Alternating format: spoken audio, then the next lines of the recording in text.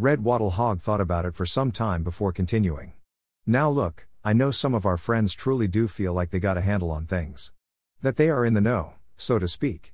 But what they know, ain't worth knowing, and what they're in on, isn't worth being part of. That kind of leaves it up to us to pull them back from the edge, know what I mean?